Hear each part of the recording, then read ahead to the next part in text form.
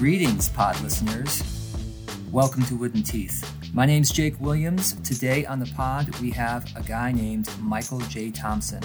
He is the co-editor of a new book. It's called Anti-Science and the Assault on Democracy, Defending Reason in a Free Society. It's a collection of essays about the role that science must play in a democratic society and why that's under threat today. I think you're going to like this one. Before we get to the conversation, I wanted to give you a heads up. If you happen to be at South by Southwest in Austin this coming March, we're going to be there too. We've got some exhibition space in the Wellness Pavilion, March 9th and 10th. You can come visit us.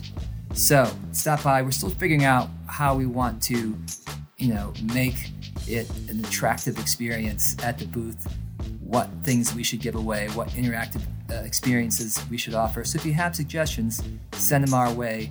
Website is woodenteethshow.com.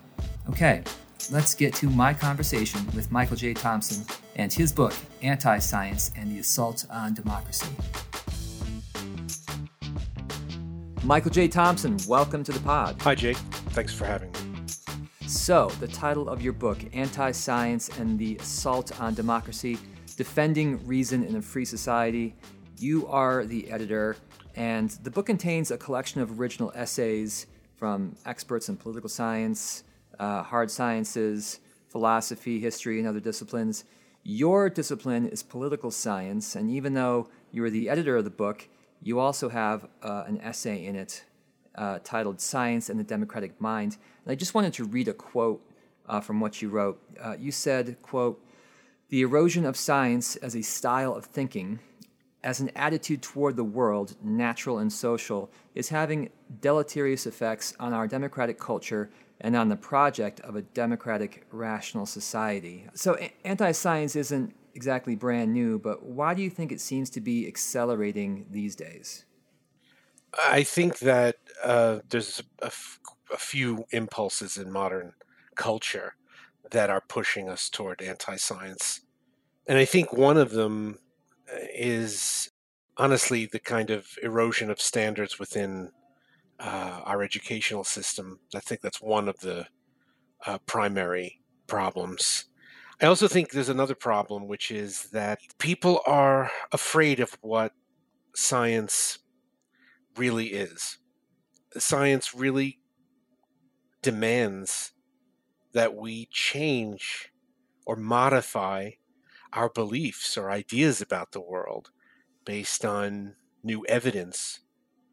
And I think this is becoming really frightening in modern society. I think the rapidity of change, of globalization, of all sorts of technological transformations and shifts really means that people are falling back more and more on what they feel secure in.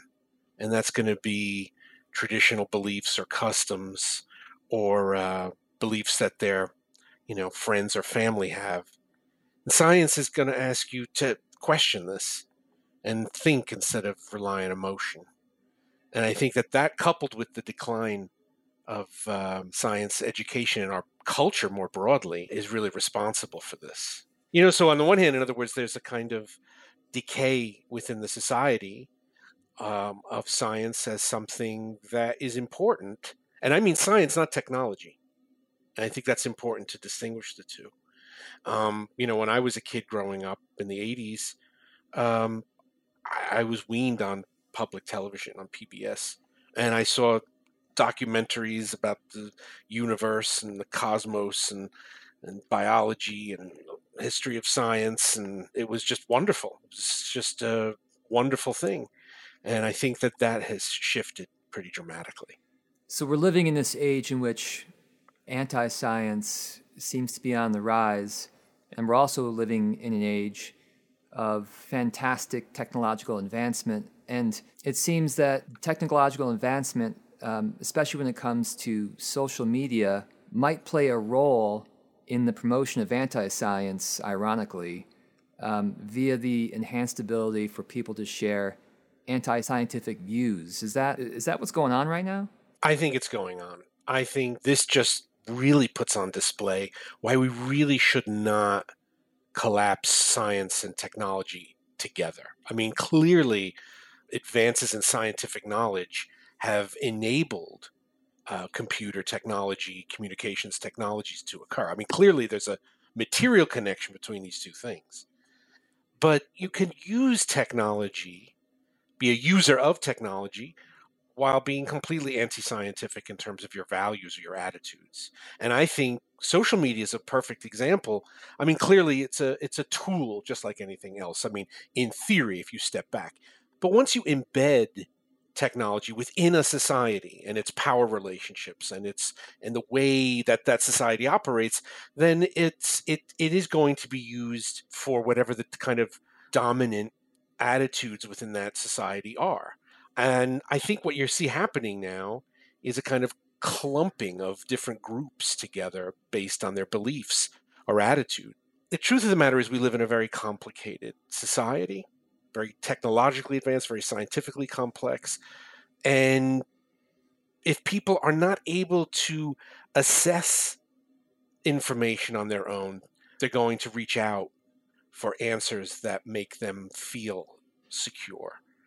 And I think that social media is just perfectly constructed for that kind of activity. So we live here in the U.S., for the time being at least, in a democratic society. We have free speech. We tolerate views of all sorts, including anti-scientific views.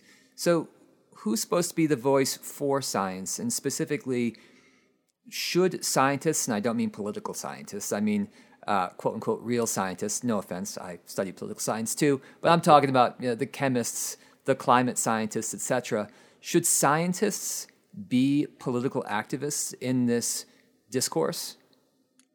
I think there have to emerge those scientists that see the true principles of what science actually is, and they do have to play a crucial role in advocating for why science is important in terms of clarifying and strengthening public debate and public intelligence. This, expertise, just being an expert in chemistry or an expert in physics isn't enough.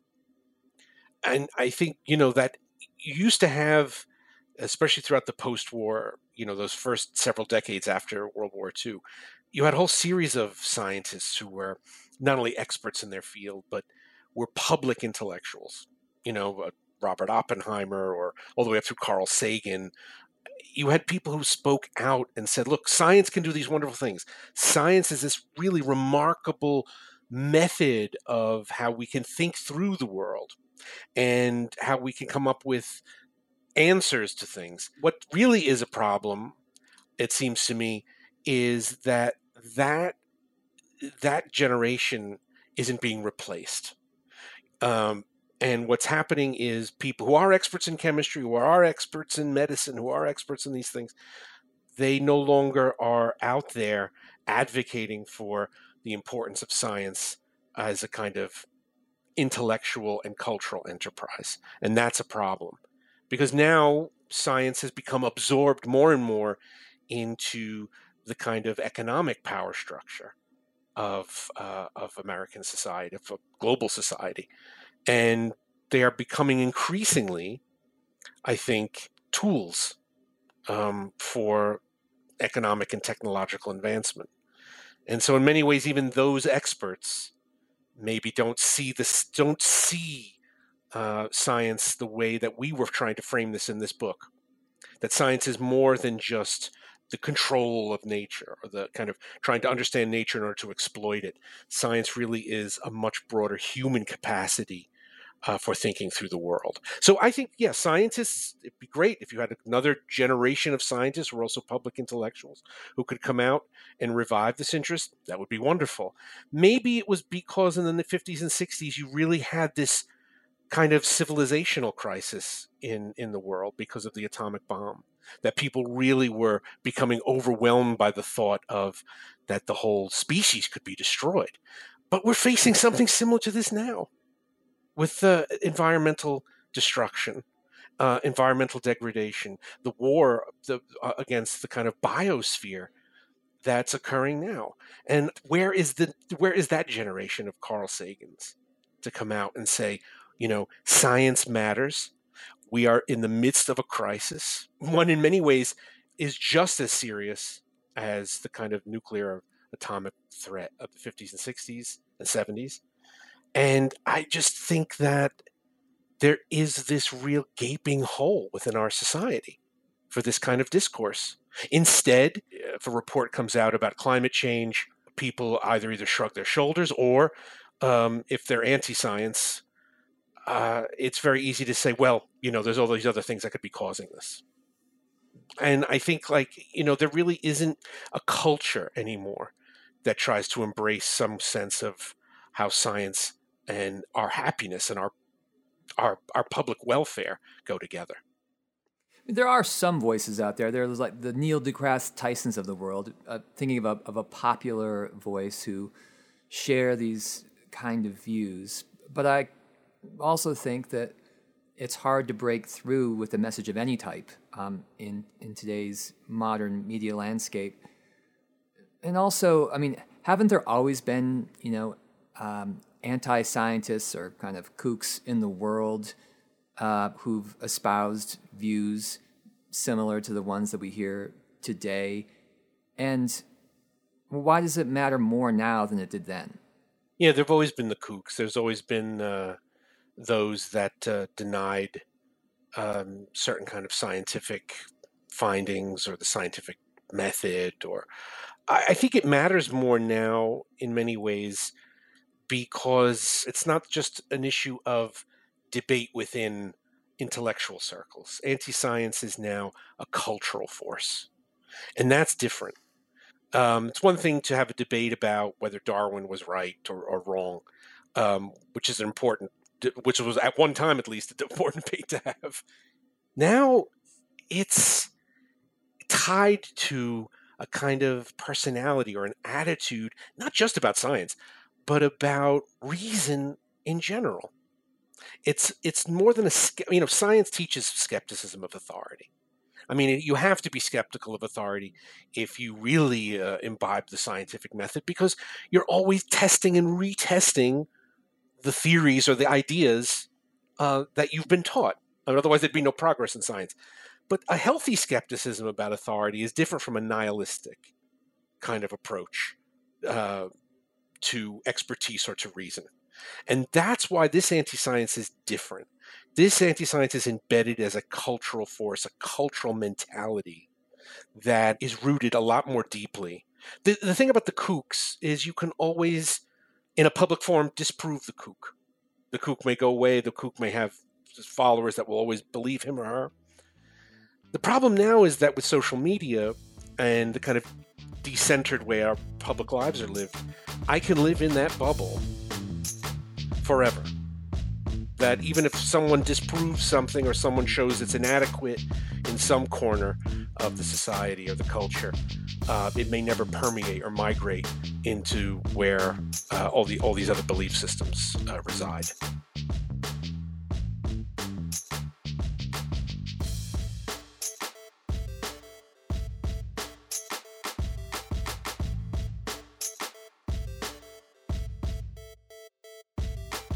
Let's talk about definitions. So first, how would you define anti-science? I think anti-science is a negative attitude toward experiment, revision, a kind of more than a skepticism. It's a cynicism about reason's capacity to know objective fact and truth. A person who is anti-science is someone who would say, I don't care what the data says, this is what I believe is right. A person who is anti-science is someone who says, that's what all those experts say, but they're all paid for by corporations. Talks about vaccinations in terms of medicine, in terms of, that doesn't mean that doctors are always right or the medical community is always right. What it does mean is that an anti-scientist is not a skeptic. An anti-scientist is much stronger than a skeptic. person who has anti-scientific views is a cynic about objective knowledge and reason. And they believe on some level that their beliefs, their reasons, their truths are all that matter. And I think that is a really prevalent attitude within our society. I mean, look at all the way up to the presidency. I mean, this is that I think is what anti-science really is at its heart. There's another term, pseudoscience, and I think it overlaps somewhat with anti-science. And I'm drawing this definition from one of the essays from the book by Michael Ruse, Democracy and the Problem of Pseudoscience, which I really enjoyed. And to kind of summarize his definition, pseudoscience are claims purporting to be knowledge driven by cultural values rather than the empirical world. And some of the examples these days come from both the left and the right. On the left, you often have anti-vaccine or anti-GMO views. On the right, you especially have anti-global warming. What's the threat of pseudoscience in our culture and democracy today? I think the threat of pseudoscience is precisely it's linked to anti-science in the following way: the idea that values take precedence over empirical knowledge. The idea that is exactly what science. It's one of the reasons why science and democracy really do kind of support one another, because democratic societies can only really be, modern, liberal, rational democratic societies, as opposed to, say, the democracies of antiquity. Modern liberal democracies require, on some level, that even if I don't believe what you say, that I tolerate a difference of opinion. But at another level, a truly democratic society would be one where I modify my ideas about the world based on new evidence or new knowledge about the world. And this could concern gender, sexuality, sexual orientation, race, all sorts of things, that beliefs that you have, because you have to remember, values are extremely powerful, unique forms of concepts in the human mind. They're usually embedded in us at a very early age through our family, and they're usually backed up by our somewhat immediate community. And by the time we're, say, 15 or 16, we're still living within the web of values that we've incorporated from our traditions and customs, usually from our families. And for most people, the only way that you explode those value systems is when you start asking questions about them and saying, I was raised to believe X, but I think Y is right. And I'm going to replace, X with Y. And that is a fundamental aspect, I think, of what science does. So in a lot of ways, if you say values take precedence over factual knowledge, then what you're saying is there's a resistance to change and transformation. And so older ideas, older habits can actually be retained in the culture about race or about the environment or about any number of things. And that's actually a point of regress rather than social progress. Yeah, values, I agree, shouldn't take precedent over factual knowledge, but there have been instances in which values have led to what came to be scientifically confirmed beliefs. And the instances I'm thinking about are one of which that was shared by Michael Ruse in the essay that I just mentioned was evolution itself, he argues, could be viewed originally as a pseudoscience. He argues that before Charles Darwin's Origin of the Species came along in 1859, there was an ideological movement really that preceded it, centered on progress, that led to the ideas that were eventually confirmed by science.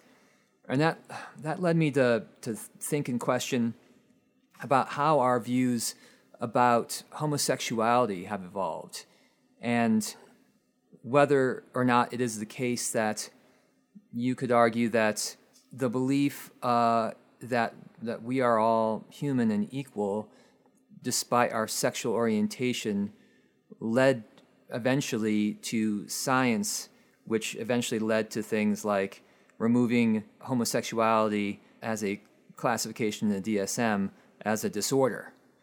I mean, is there such a thing as good pseudoscience? There are good values. Yeah. I don't think there is good pseudoscience, but there's certainly good values. And it could be, for example, and remember, I don't think all values that we have necessarily have to be transformed. I mean, that would be almost impossible to live a life that way. There'd be no coherence to our existential world. I just think that it's a matter of the fact that the culture can change, the fact that the values can transform, is testament to our ability as rational people to be able to transform views based on evidence. You could say the same thing about cancer. People thought you could catch cancer in the 1950s or 60s or 70s, or about all sorts of diseases that we've learned, like, no, you should, that stigmas on other people are a kind of way of approaching things that we don't know or don't understand that really is non-democratic and anti-democratic. So I think, even though pseudoscience may end up on some points saying, well, what we purported would be true ended up being confirmed by scientific method. That could be true. But the real issue is, as I see it at least, is the question about whether we have ideas about the world that really run against all of the confirmed knowledge about the world. That's when anti-science really kicks in. It's one thing to be skeptical about what the scientists tell us. I mean, skepticism, like I said before, skepticism is a democratic, I think, feature that democracy and science both share. But it becomes a problem when I am absolutely resistant to anything other than my belief system. And I think that's when you're in the realm of anti-science. Science isn't exactly in our Constitution. There is, of course, the separation of church and state in our Constitution.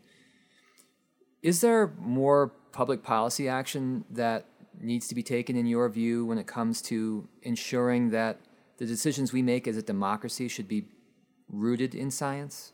I think that opens up a danger, because one of the problems, as going back to the earlier part, what we were saying before, is the idea that science and democracy have to be seen as blending at the level of attitudes within a culture.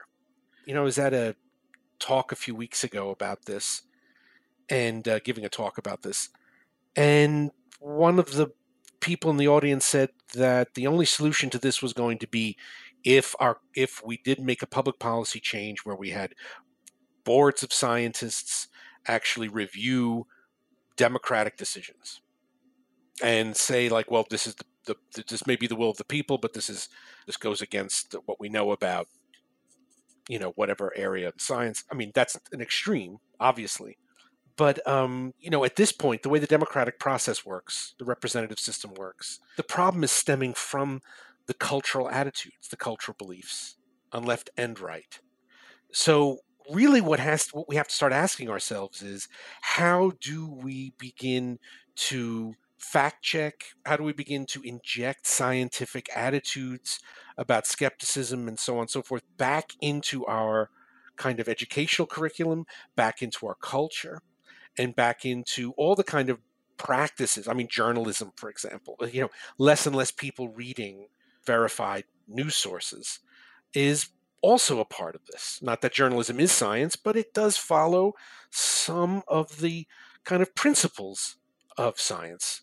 in terms of evidence and what you can infer from evidence that's presented. How valid is the evidence? These basic kind of questions that you would ask yourself. These are part of an attitude about knowledge and an attitude about authority. And I think that is something that is withering in the culture. So I don't think there's a public policy way out, but clearly, as far as I can see, the bulk of this problem is really stemming from the culture. Is there a fundamental tension between science and religiosity, especially in this country when it comes to Christianity, that inhibits our ability as a society to advance scientific dialogue in our politics? Usually it depends on the religious belief. I mean, you can't say all Christians have the same view about the relationship of science and faith, for example. Catholics have a very different. I mean, the Catholic Church even accepts the teachings of Darwin. A physicist priest actually came up with the theory of what later became known as the Big Bang. But then again, there are other religious traditions that are immediately hostile toward any kind of human inquiry into the natural world. So I think it becomes problematic at certain level to say like all religiosity, because people who are religious can also accept scientific views. They may not be run deep enough to make them leave their religious beliefs, but I don't think that's really necessary. At the end of the day, people with common sense religious views and common sense views about science, I don't think they will have any contradictions in their life. I think, however, in terms of politics, there has been a real success at coalitions of groups coming together. For example, corporate groups that want to lobby for the reversal of regulations on pollution, and certain kind of religious groups that want to attack the validity of science. Yes, I think that's actually a much more toxic problem. And I think you can reach out to certain religious groups on the right, for example, who would be able to aid in whipping up anti-science beliefs.